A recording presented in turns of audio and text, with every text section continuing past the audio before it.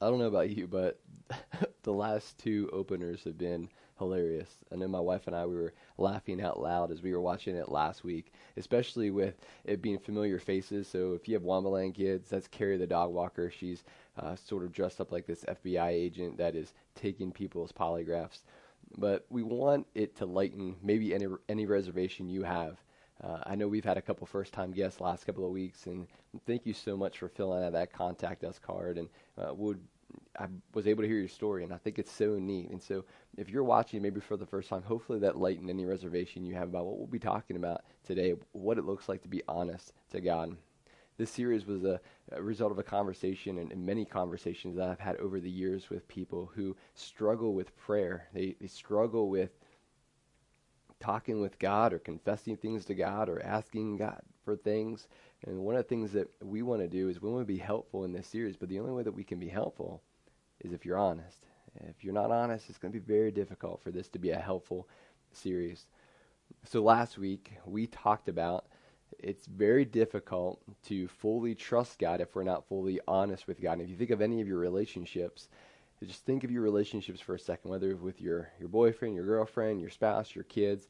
If there's no trust, there's no honesty. If someone's not going to be fully honest, they don't fully trust. And so we have transferred that sometimes to our relationship with God, where we don't trust God because we're not fully honest with God. That's what we talked about last week, that Jesus was very clear.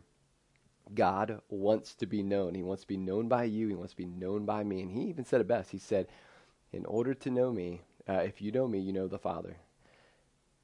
This is huge. He wants to be known. And because he wants to be known, it means that he can be trusted and that we can be fully honest with him. So this week, we're going to talk about when doubts swirl. The fact of the matter is, all of us struggle with doubt. I know that I do. Even as a professional Christian, I struggle with doubt.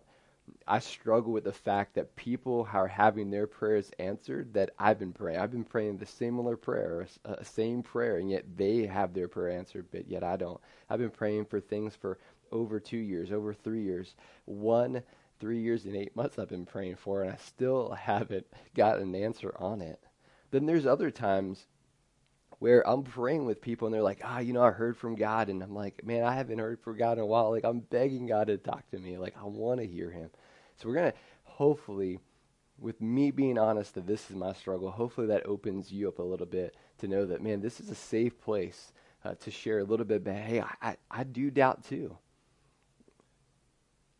The question that I want to put on the table this morning is this. Does God really invite us to be honest about our doubts? Does God really invite me to be honest about our doubts? And the answer is yes. It's an emphatic yes, he does. He can handle our honest questions, our honest doubts, our honest fears. He can handle that. He's a big boy. He can handle that. Let's think about your relationships for a second. You experience what you bring in the relationship. You experience what you bring in the relationship. Look, if you're going to put 10% effort in the relationship, you're only going to get 10% out of the relationship. If you put in 50% of effort in the relationship, you'll experience 50% of effort in the relationship. But if you're all in on the relationship, you're going to experience an all-in kind of experience in the relationship. This is true for our relationship with God. You experience what you put in.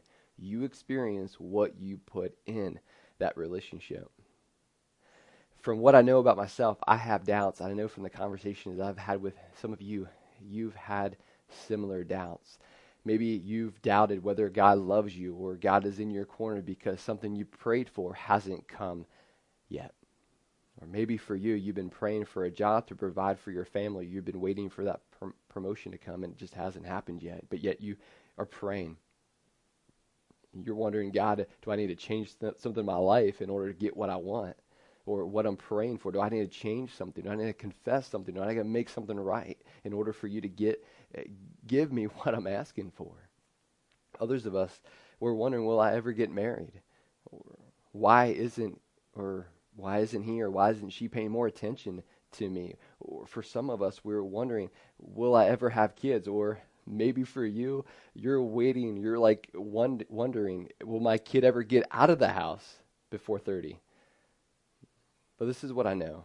doubt could be defined as this: when what I feel obstructs what I know.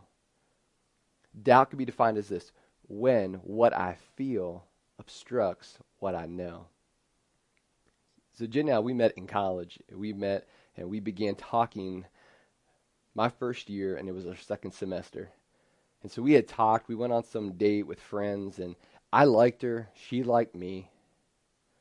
And so I remember 2 weeks after talking, seeing each other, I said to her, we took a walk on our campus, and I said to her, I said, Jenny, I want you to know that I'm all in on a relationship that's going to lead to marriage. I want you to know that you're the one for me.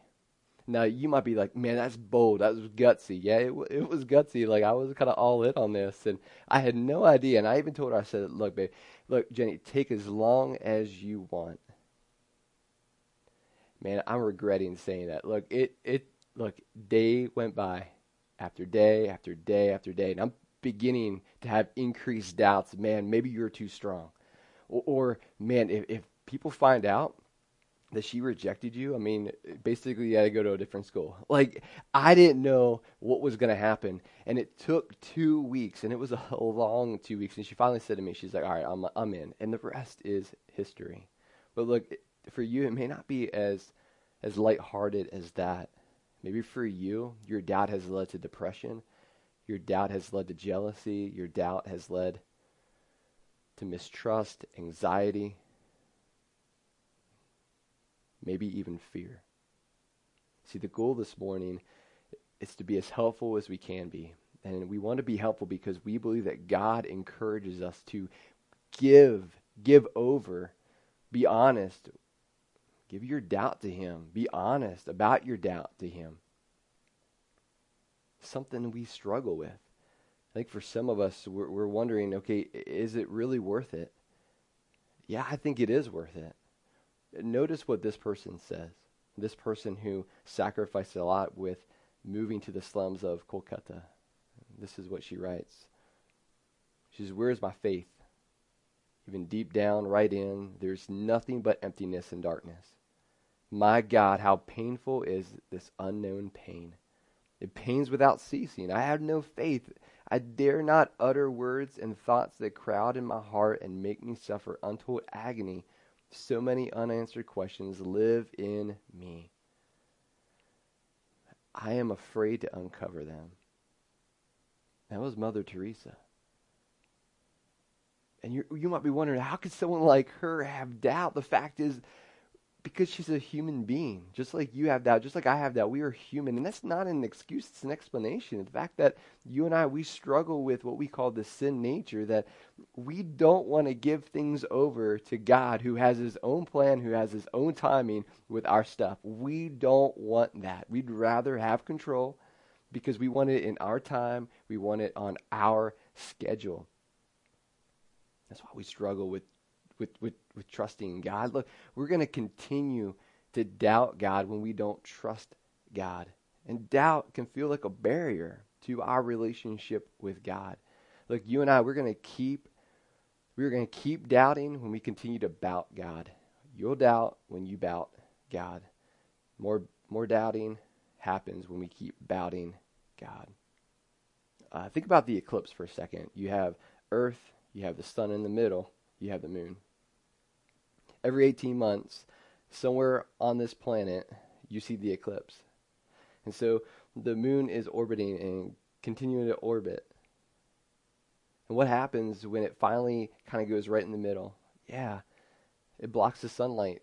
We get no sunlight. Wherever you are on that place on Earth, every 18 months, you will not see what? Yeah, the sun. The sunlight is blocked. That's what doubt does. Doubt is constantly orbiting you. And what it does is it blocks you from seeing what God is doing in your life. You're missing out on what God is doing. Why? Because doubt has orbited and has blocked us, has thrown shade on God working and seeing God working in our life. And when doubt does that, it leads us to hopelessness, it leads us to fear, it leads us to uncertainty, it leads us not to trust.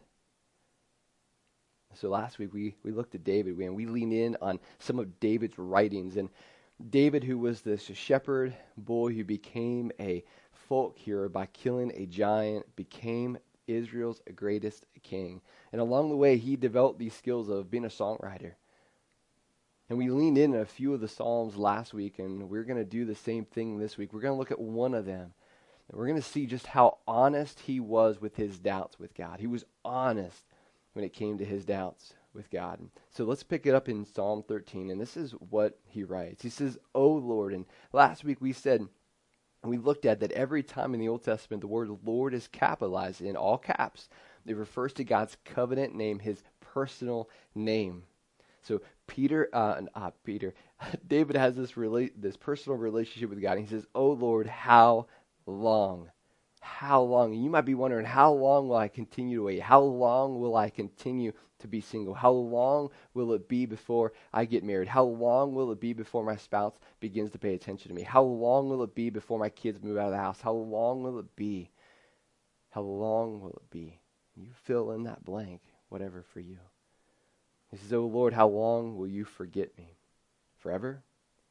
How long will you look the other way?" This comes across as God has paid attention to other people. He's been answering other people's prayers. And yet David, who is by far Israel's greatest king, he's only been the second king, but if you look through history, he was an amazing king based on who went before and after him. A guy that God even said was after his own heart. And he's wondering, God, it seems like you've forgotten me. You've turned away from me. Please stop looking the other way. I need you to look my way. He continues, he says, "How long must I struggle with anguish in my soul, with sorrow in my heart every day?" Man, we would label this a form of depression. I'm sad. I wake up sad. I eat lunch sad. I go to bed sad. I feel like something's been ripped away from me. I'm wrestling with things I never thought I'd wrestle with. He continues, he says, "How long will my enemy have the upper hand?"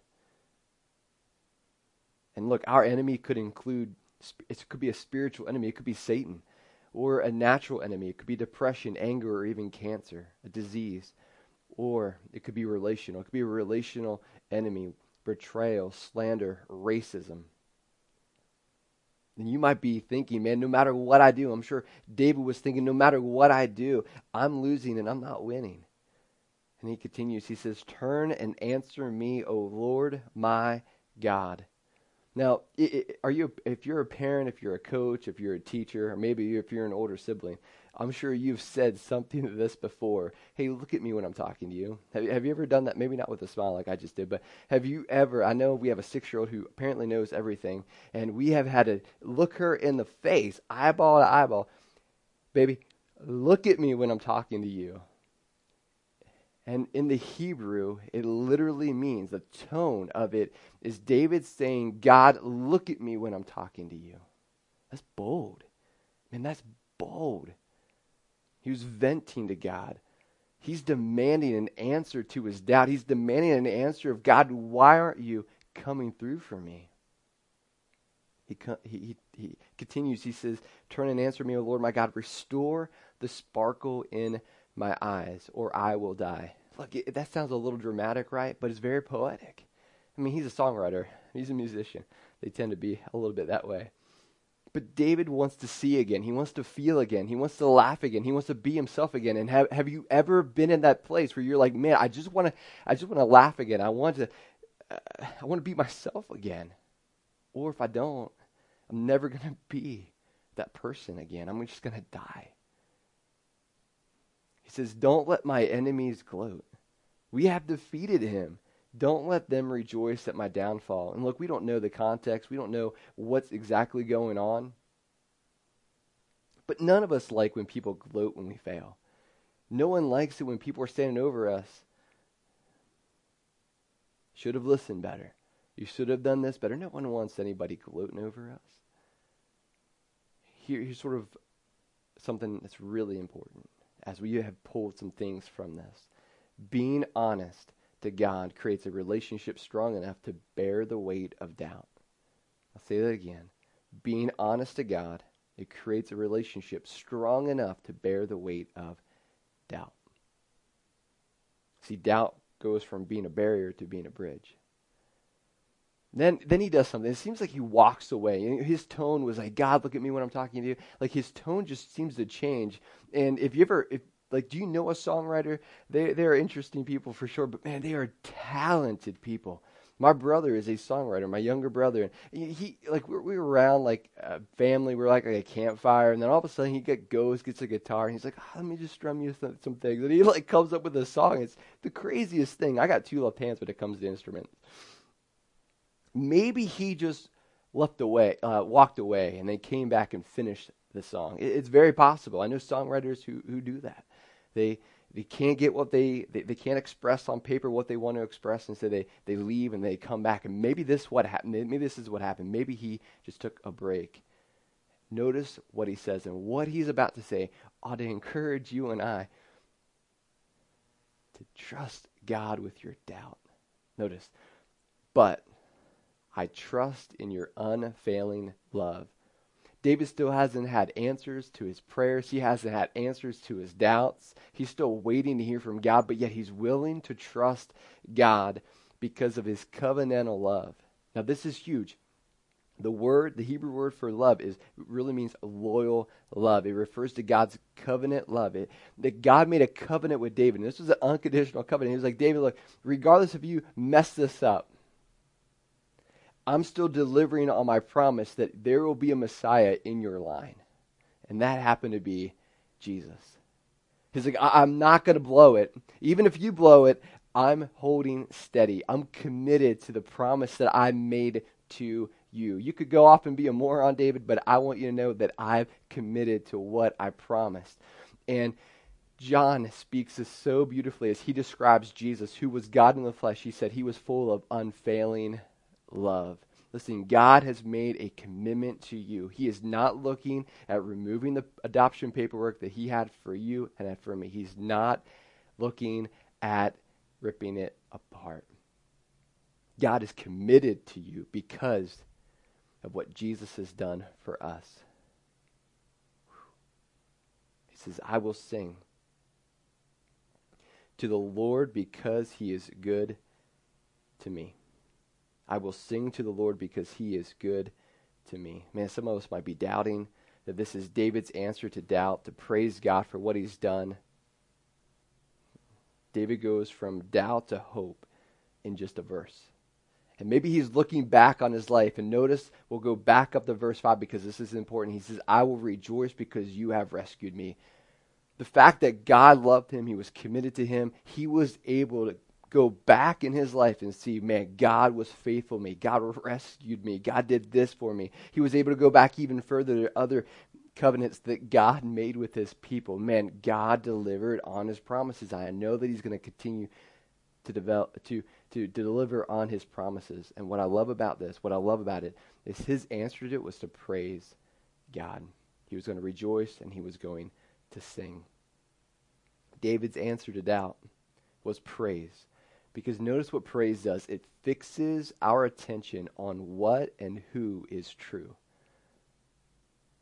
Praise is the answer to our doubt. Why? Because it fixes our attention on what and who is true. What and who? Who is God? What is his word? It's true. Jesus is described as the same yesterday, today, and forever. So there are a couple options for you and me as we sort of leave this series. We sort of move on from this series. There's two things you and I could do with our doubt.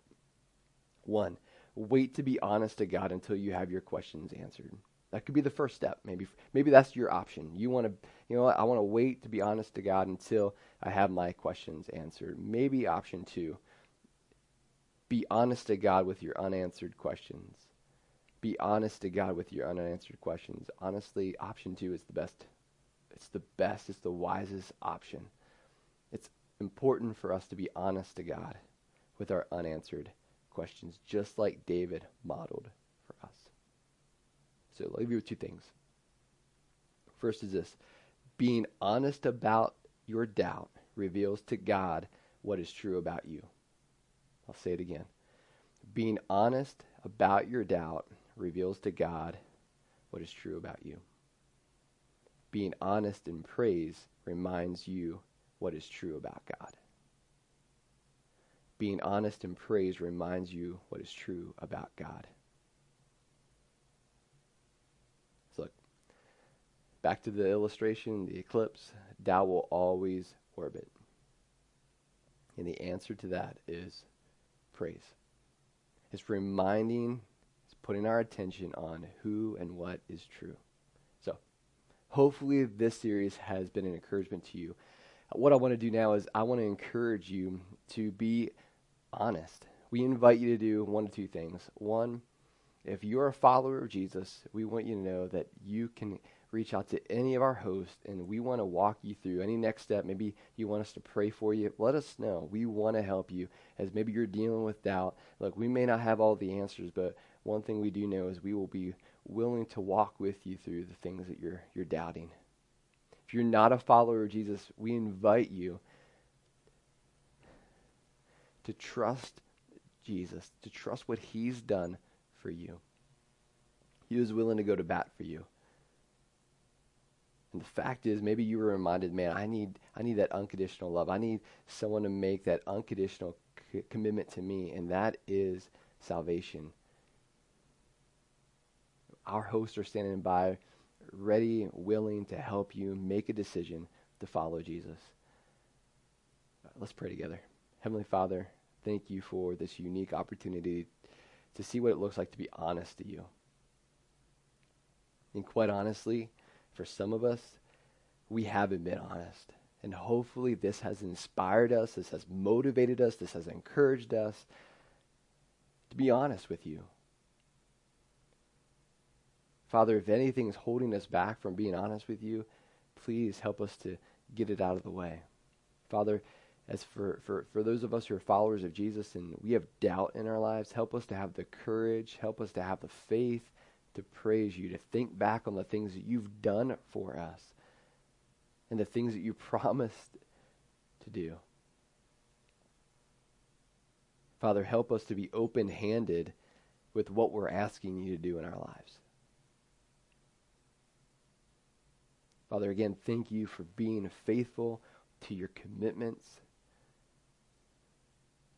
It's amazing, and it's awesome. God, thank you for what you do. In Jesus' name, amen.